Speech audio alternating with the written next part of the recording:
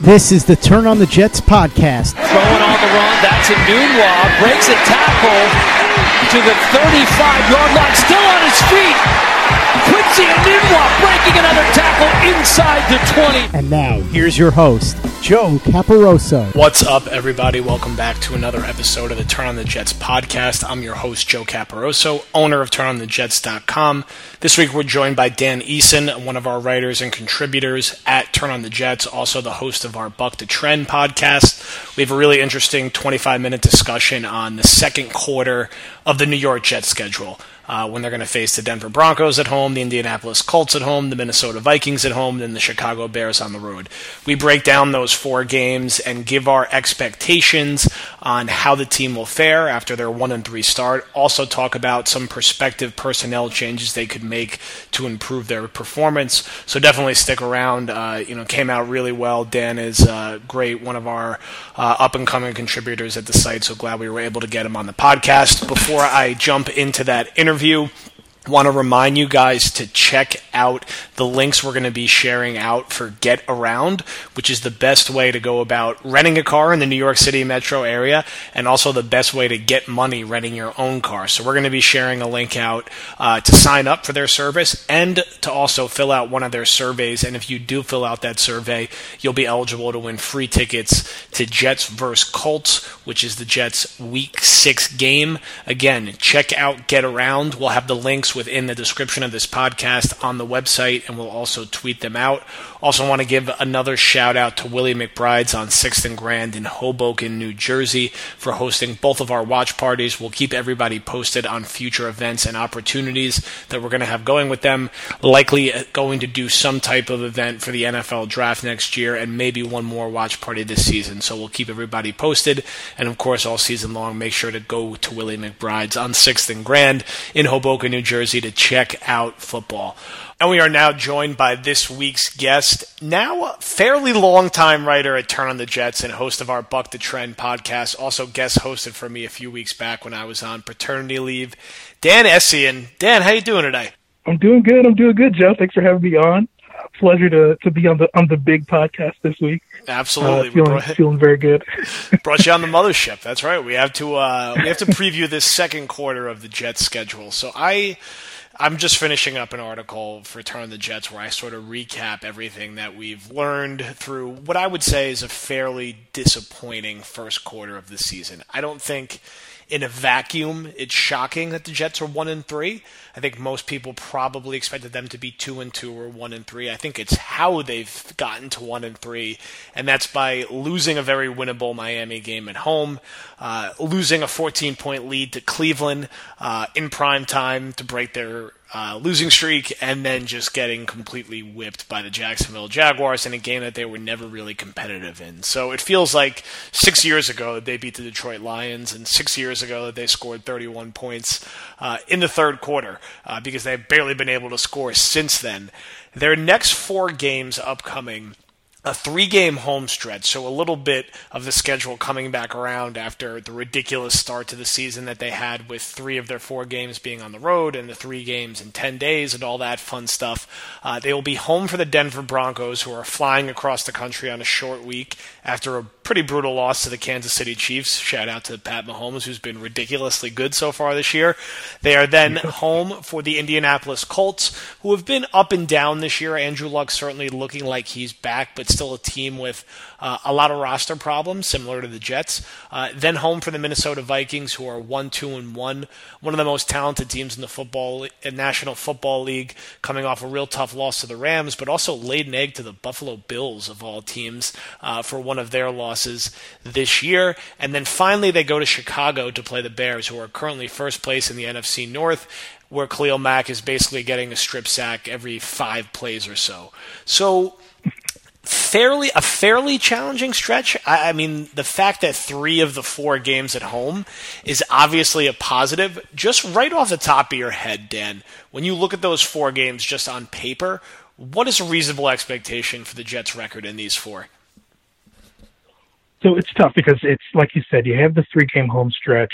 I think that's a great chance for them to kind of jumpstart, be in a comfortable environment, not have to worry about crowd noise. Sam Darnold can, get his play changes. He can make audibles at the line, and the offensive line can perfectly hear him. No issues with that. But, at the same time, the thing that I think we're concerned about, and, kind of was a concern coming in is, hey, this team just might not be very good. And, we all knew that was the case, and we all understood that was the case. But I think it's one thing saying that before the season starts and then actually seeing it, and through 4 weeks, you get a good sense of where the weaknesses are. And I think there are weaknesses that, any of these upcoming teams can exploit. Denver's got a good defense. We saw that yesterday. They were able to keep the Chiefs offense, down for a good amount of the game before, Pat Mahomes went Super Saiyan in the fourth quarter. But, a team like that can kind of stymie them. Their offense hasn't really been getting off to a good start. Their offensive line has been bad, and now we have Von Miller coming into town. So honestly, I think between that, you have the Vikings game later on. They have an incredible defense. There's a lot of good defenses in this upcoming stretch. So honestly, I see potentially 1-3 coming up in the next 4 games. I mean, I don't think that's that crazy. I think if you look at what the lines are probably going to break out to be, I think the last I saw, the Jets are actually 1 or 2 point favorites against Denver, meaning they're not getting the full 3 at home. I think against the Colts, depending on how that game goes, probably the same type of deal, where maybe they'll be 2 to 3 point favorites. I think Minnesota, they're probably 5 or 6 point underdogs, and the Bears, they could be 6 or 7 point underdogs, considering they're going to be on the road. And as you mentioned, the Vikings and Bears defense in back-to-back weeks is going to be a hell of a challenge for Sam Darnold. So you have to hope that he could get into some type of positive rhythm these next 2 weeks. And it's not like Denver's defense is a pushover either. They did play really well against Mahomes last night. I think the Colts is definitely the softest of the 4. I think you're hoping, and it's kind of a shame you have to hope for this as a way to get a win. Denver should be really conducive to a potential letdown performance. You got to figure, an emotional division game where you basically lose almost on the last play. They really probably should have won if Demaryius Thomas would have just ran through his route. And then only having 6 days to fly back across the country, they should be a little flat, and you have to hope the Jets could take advantage of that, because with these 3 games, it's when you look at Todd Bowles and you look at the narrative around this team, if the Jets go and lose to Denver by double digits and then lose to the Colts, this season could very quickly turn into the 2014 season, where you're going to have the year over by early October. You're going to have an empty building or a building filled with away fans, and that is not what Chris Johnson or Woody Johnson, if he has any say left, want to see after making this aggressive move to go get Sam Darnold. I mean, we already, I've heard mixed reviews about what the home crowd was like for the Miami game. I heard, it was really good, loud, and I also heard there were too many Dolphins fans there. I was unable to attend, so I didn't get to see for myself, but we know how ugly and how fast things could get ugly, and I kind of feel like if this season's not going to go the 2014, 4-12 type route, the Jets kind of have to beat Denver, right? I guess you could say, look, maybe they get to 1-4, they play well, they should be able to beat the Colts, but to beat 2-4 going into that Vikings and Bears game, I don't know. I feel like if they're going to salvage this season of being an around 500 team, you kind of got to beat the Broncos and Colts and get yourself back to 500 before the schedule is going to start getting a little more difficult. Is it unrealistic to expect them to be able to win those 2 games if they could go back and find some of the positive things that they were able to do the first 2 weeks and even for the first quarter against Cleveland? Right. Yeah, I think that's very, very plausible. I think that's something that fans should expect because, those are. I remember Leonard Williams talked about winnable games. He kind of let that slip out in his post game after the Browns game, and these are those type of games. These are those games that the Jets at this stage of the rebuild, at this stage, of their team's growth in terms of how they turned over this roster and they're trying to build something new. They talk about the culture change, and all that stuff. These are the type of games that they want to win because these teams are at, at the level that really they should be. And I think that they can take advantage defensively of the, shortcomings that some of these teams have. Obviously the Denver has Case Keenum at quarterback. Case Keenum is a decent quarterback. He's an okay quarterback, but he's a quarterback that secondary with the amount of draft picks and money that they injected into it should be able to take care of. The Jets have been forcing turnovers recently, It seems like they're kind of on pace to have a larger total than last year, which is encouraging. But I think the timing of them and, kind of just how dynamic the defense can be. And I think that needs to show because lately they seem kind of lackluster. A lot of fans are thinking about, I'm sure, Trumaine Johnson getting roasted by Dante Moncrief late in the game against the Jaguars. Like stuff like that, you can't let that happen. That's the quality of a 4-win team or a 3-win team. That's not the quality of a middle of the road team, a 6-win team. Which honestly I think you might have mentioned before the season, that range is kind of what is the only thing that can maybe keep Bowles around because you need that 3 or 4 wins. He's almost definitely getting fired. So I think games like the Broncos and Colts are games that they have to win. Those are games that you have to be able to overcome because if not, then there's really no business, kind of pronouncing yourself as a developing team because it would kind of feel like it was in 2014, like you said. And then you have to hit the reset button all over again. What type of personnel changes could this team tweak or make to improve their play? Right now, we saw last week they basically benched Terrell Pryor. I don't necessarily know how much I buy into the hamstring theory. I have a feeling Pryor is not going to be long for this world. I think we're going to continue to see more Jermaine Kearse in the 3-wide set with the new Anderson. Sounds like we'll probably see Neil Sterling back this week, which sounds like a minor return, but he's a guy that Darnold was actually pretty comfortable with in the preseason, and I do think he is still an upgrade as it stands right now over giving major reps to Jordan Leggett and even to Chris Herndon, who did have a couple flashes against Jacksonville, but is definitely still struggling with some mental errors out there. So that should help a little bit. I don't anticipate any major changes along the offensive line. Eli McGuire is not going to be back in this set of games. We're not going to see him until the back half of the year, at which point I think you could see him take on some work from Isaiah Crowell, who's been fairly disappointing outside of the one home run against Detroit and the one butt wipe celebration, of course, after Cleveland.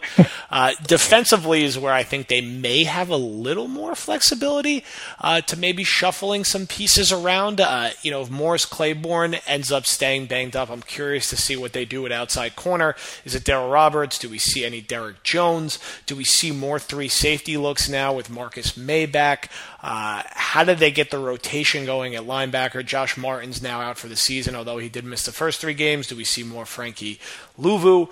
I mean, is there a lot of maneuverability, or the Jets just kind of stuck with what they have going forward? Honestly, for a lot of positions on the team, they are kind of stuck with what they have. I think defensively at corner, it's very interesting because you really just have to ask yourself, what's the trust level between Bowles and, the safeties or the cornerbacks that he drafted and one that they traded for. It seemed like he really liked Rashard Robinson's progress in the preseason.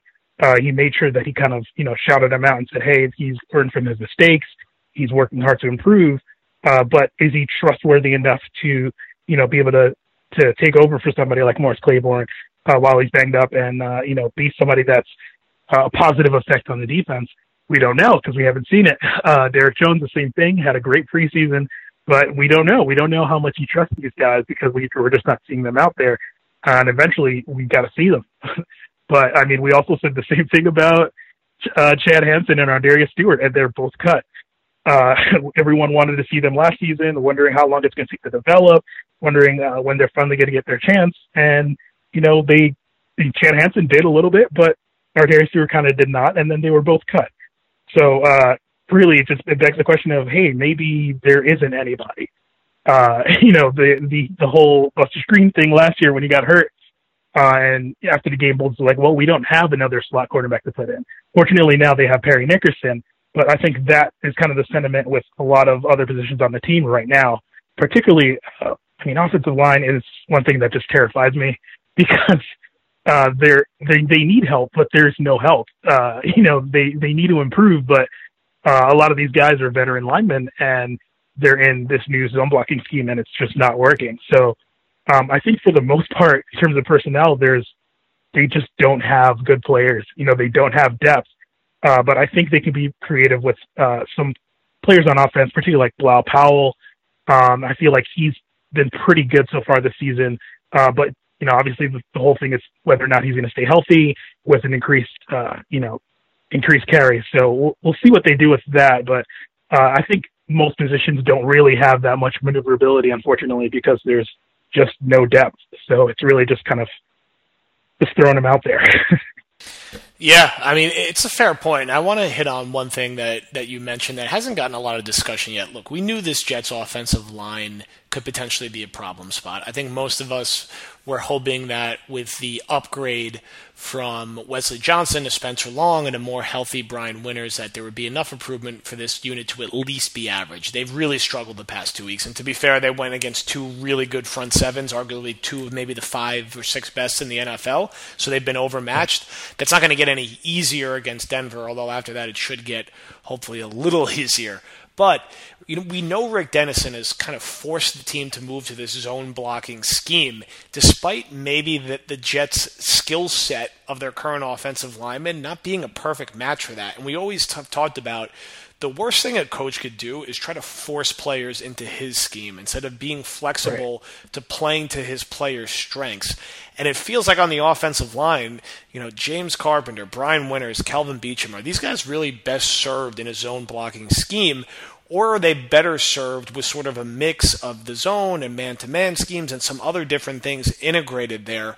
Or are the Jets just trying to force something that is already making an offensive line with limited talent that much worse? So that is something that I think to definitely keep an eye on. And I hope that Dennison and Bates are going to be flexible going forward, because what we've seen through these first 4 weeks has been fairly disappointing. 4 weeks is nowhere near enough time to pass a judgment. But what have we seen from Bates that has been that much more impressive than what we saw from John Morton? I mean, John Morton, I think, was okay. He had his pros and cons. Everyone had talked that Bates, this was going to be this major upgrade, that he was this play-calling savant. Shanahan loved him. I just haven't seen it through 4 games. I don't think all of the problems are on him, and I do think that, there has been some things that have been there and the Jets just haven't executed. But overall, what are the Jets doing that is so unique and creative to get the most out of their players? Yeah, it's definitely a big concern, because a player doesn't simply kind of fall off the earth in terms of their production out of nowhere. And, an offensive line doesn't just look broken out of nowhere. We thought they were kind of average to below average. And whereas now we're like, okay, they're either below average or, one of the worst offensive lines in the NFL. So that starts to, perk your ears up and make you concerned, because if your scheme is making the offense worse and not highlighting the strengths of certain players and not utilizing their strengths in the ways that can positively affect the production of the entire team, then it's like, okay, well, what exactly are we doing? If your offense is based on what you want the team to be in 3 or 4 years, that's ridiculous. Like you were talking about the offensive line, you bring in a zone blocking scheme with an offensive line that's not good at zone blocking. If you're doing that with the idea that, hey, we're going to get guys that are good at zone blocking, you're putting a lot of faith in your job security.